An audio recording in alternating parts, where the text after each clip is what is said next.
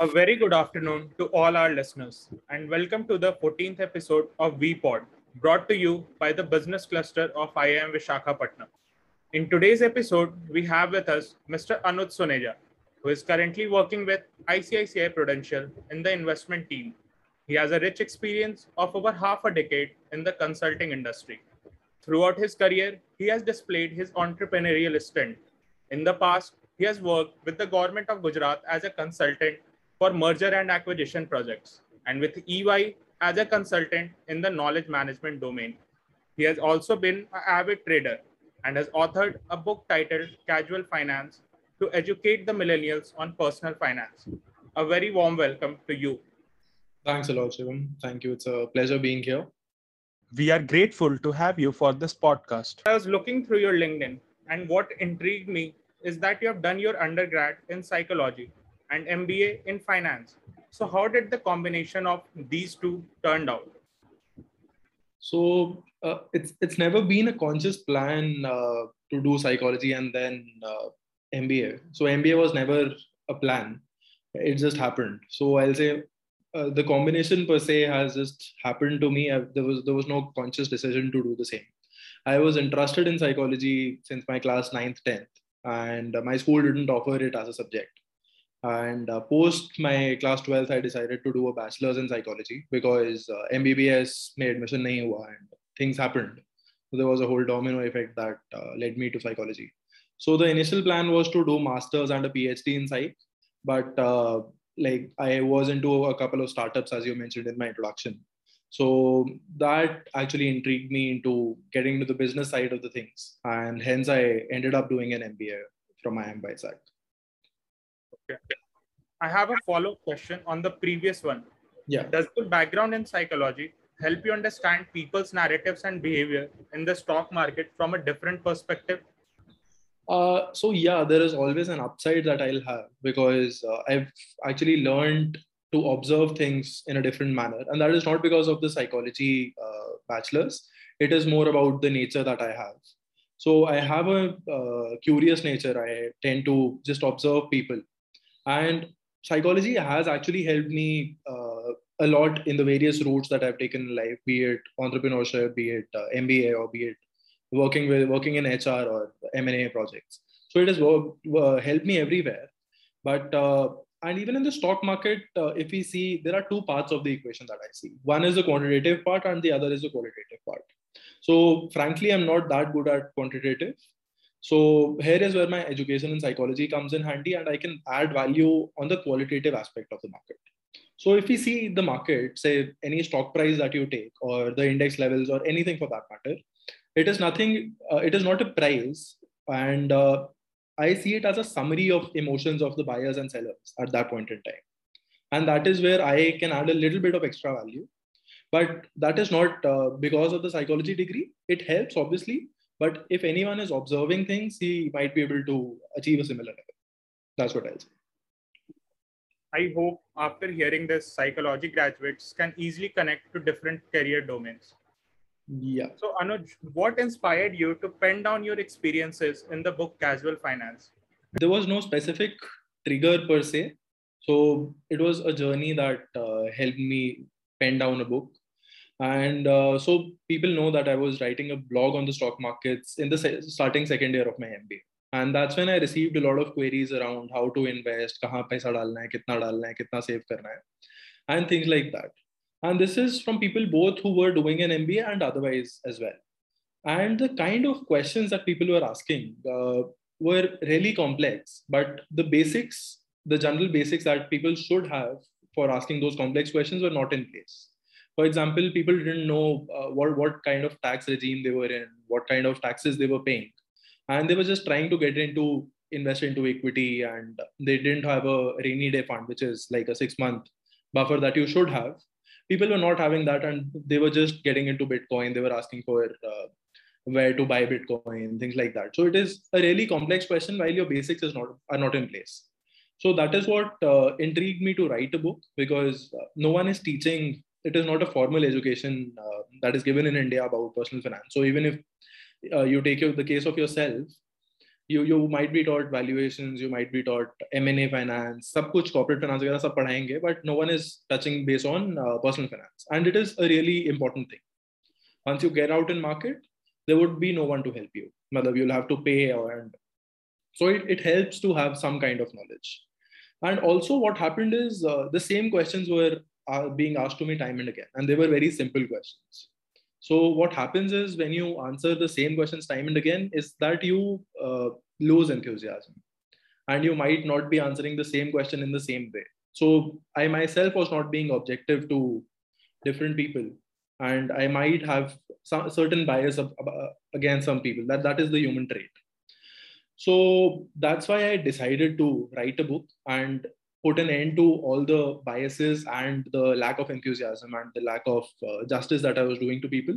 That's why I decided to write a book. Still, until date, people are asking me about, say, the tax labs and things like that. And they've said that they are through with their financial planning. But if that is the case, you don't know your tax lab, you don't know what kind of money you should save, and you're saying that you're done your financial planning, that in that case, then the things are not in place yet. That was a great answer. I'm pretty sure people will learn a lot from your book. So Anuj, according to you, when should one start thinking about venturing out on their investment journey? And what would be your recommendation to the beginners? So answering the when part of the question is the answer would be as soon as possible. And I recommend people that as soon as a child is born, if we can put 1,00,000 rupees away for his education and then do some incremental investment every year, life would be much easier for the kid then. So the answer to when would be as soon as possible. There is no particular age. And answering the how part, like what would be my recommendation is, you should start by analyzing your goals. As in, what are you trying to achieve? Like there have to be classifications of goals. And I've briefly mentioned it in my book as well. So that's how you can start. And then post this, what you have to do is you have to get to know what suits you the best and what would help you achieve the goals that you have in mind. So once you've done this, you can probably see what classes of securities you want to invest in. So for debt, you can probably just go ahead and invest on whatever the government is saying, say 6% ka coupon rate hai. You can probably just go ahead and invest. There is not much analysis that is required for the long run. For equity, I'll say that start with a small amount of money. Start with virtual trading, although I'm against virtual trading per se. So I'll say that invest in small amounts.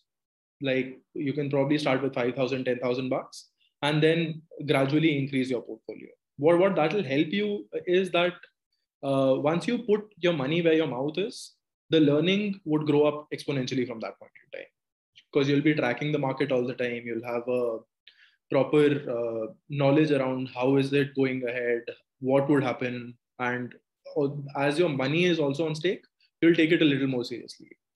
Third is you can probably put money in mutual funds. So for that, you'll have to analyze past returns, although past returns are not a measure of future returns. Then you have to analyze what kind of fund manager is there, what his performance has been, and what the overall performance of the fund house has been. So things like that you have to identify for mutual funds. And that's how you can go ahead.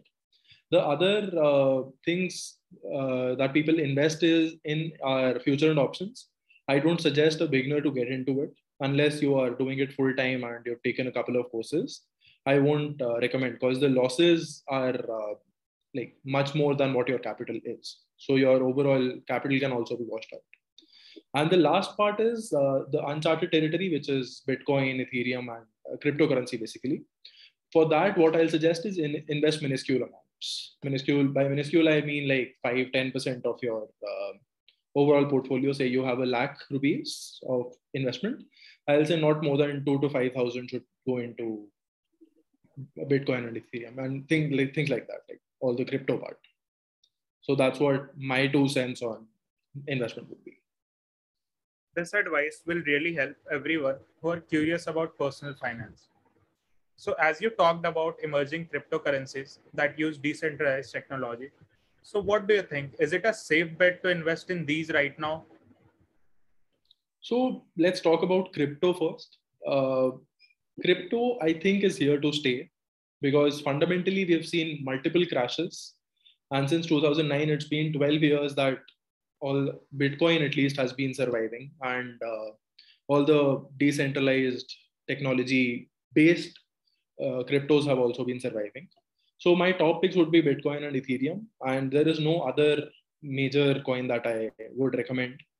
And going forward, what will happen is crypto and normal currencies are going to coexist. And there would not be a blanket ban, at least from a US and India government perspective, like China has done.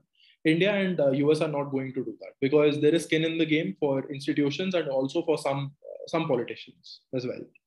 So it's not going to go away.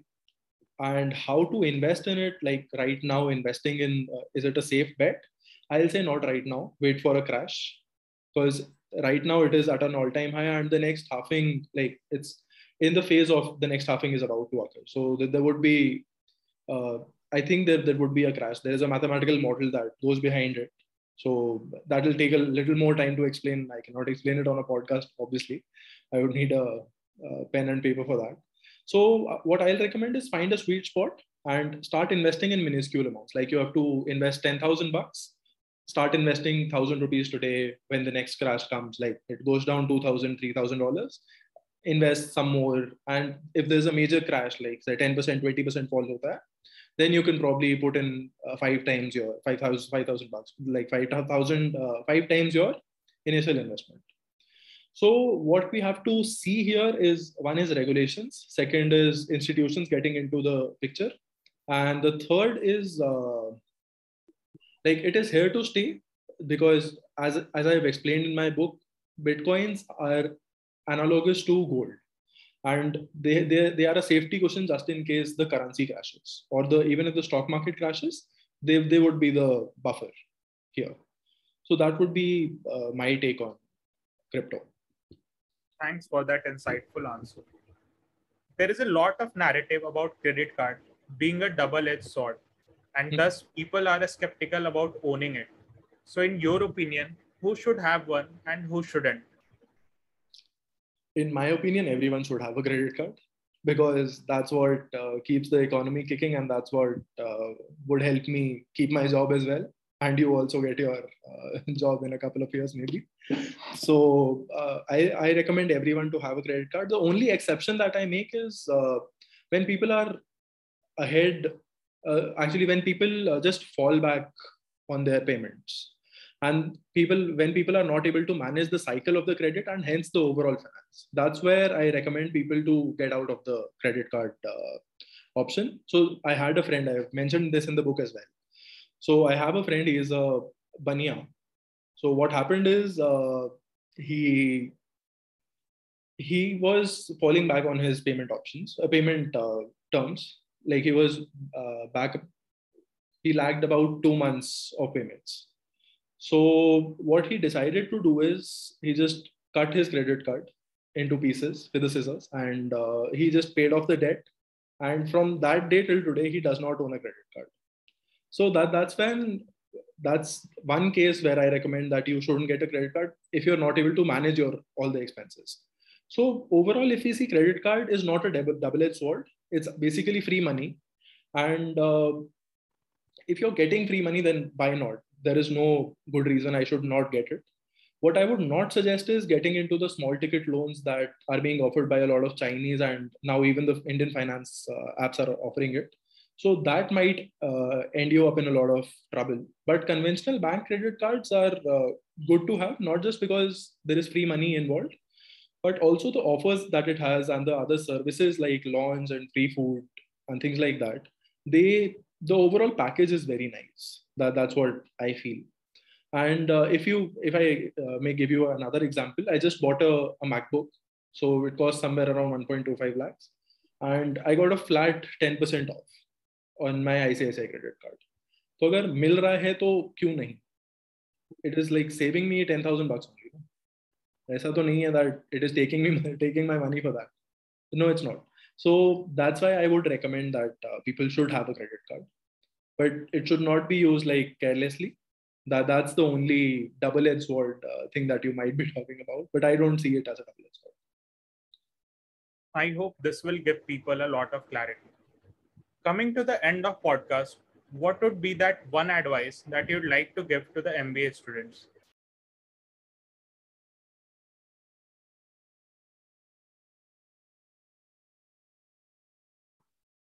There are 3-4 rules that I live by, and that's what I actually advise to everyone as well.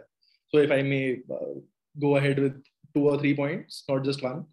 So one is listen to everyone, no matter the level, because the greatest of learnings may come from the people who you consider to be the smallest.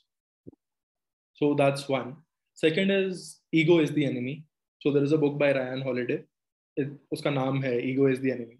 So if you're trying to learn, ego is the biggest hindrance. Just in case ego comes in, you will not be able to learn anything for that matter. And today, lifelong learning is a concept. So ego kabhi bhi nahi aane dena is the second advice. Third is, especially for MBA students, think beyond Excel and PowerPoint. Life is actually much more what you plan on paper.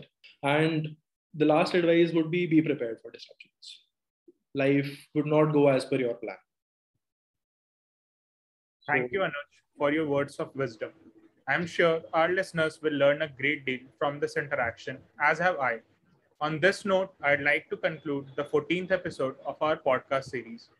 Once again, on behalf of IIM Visakhapatnam, I'd like to thank you for taking out your valuable time and addressing our enthusiastic student cohort. Thank you to all our listeners and have a great time.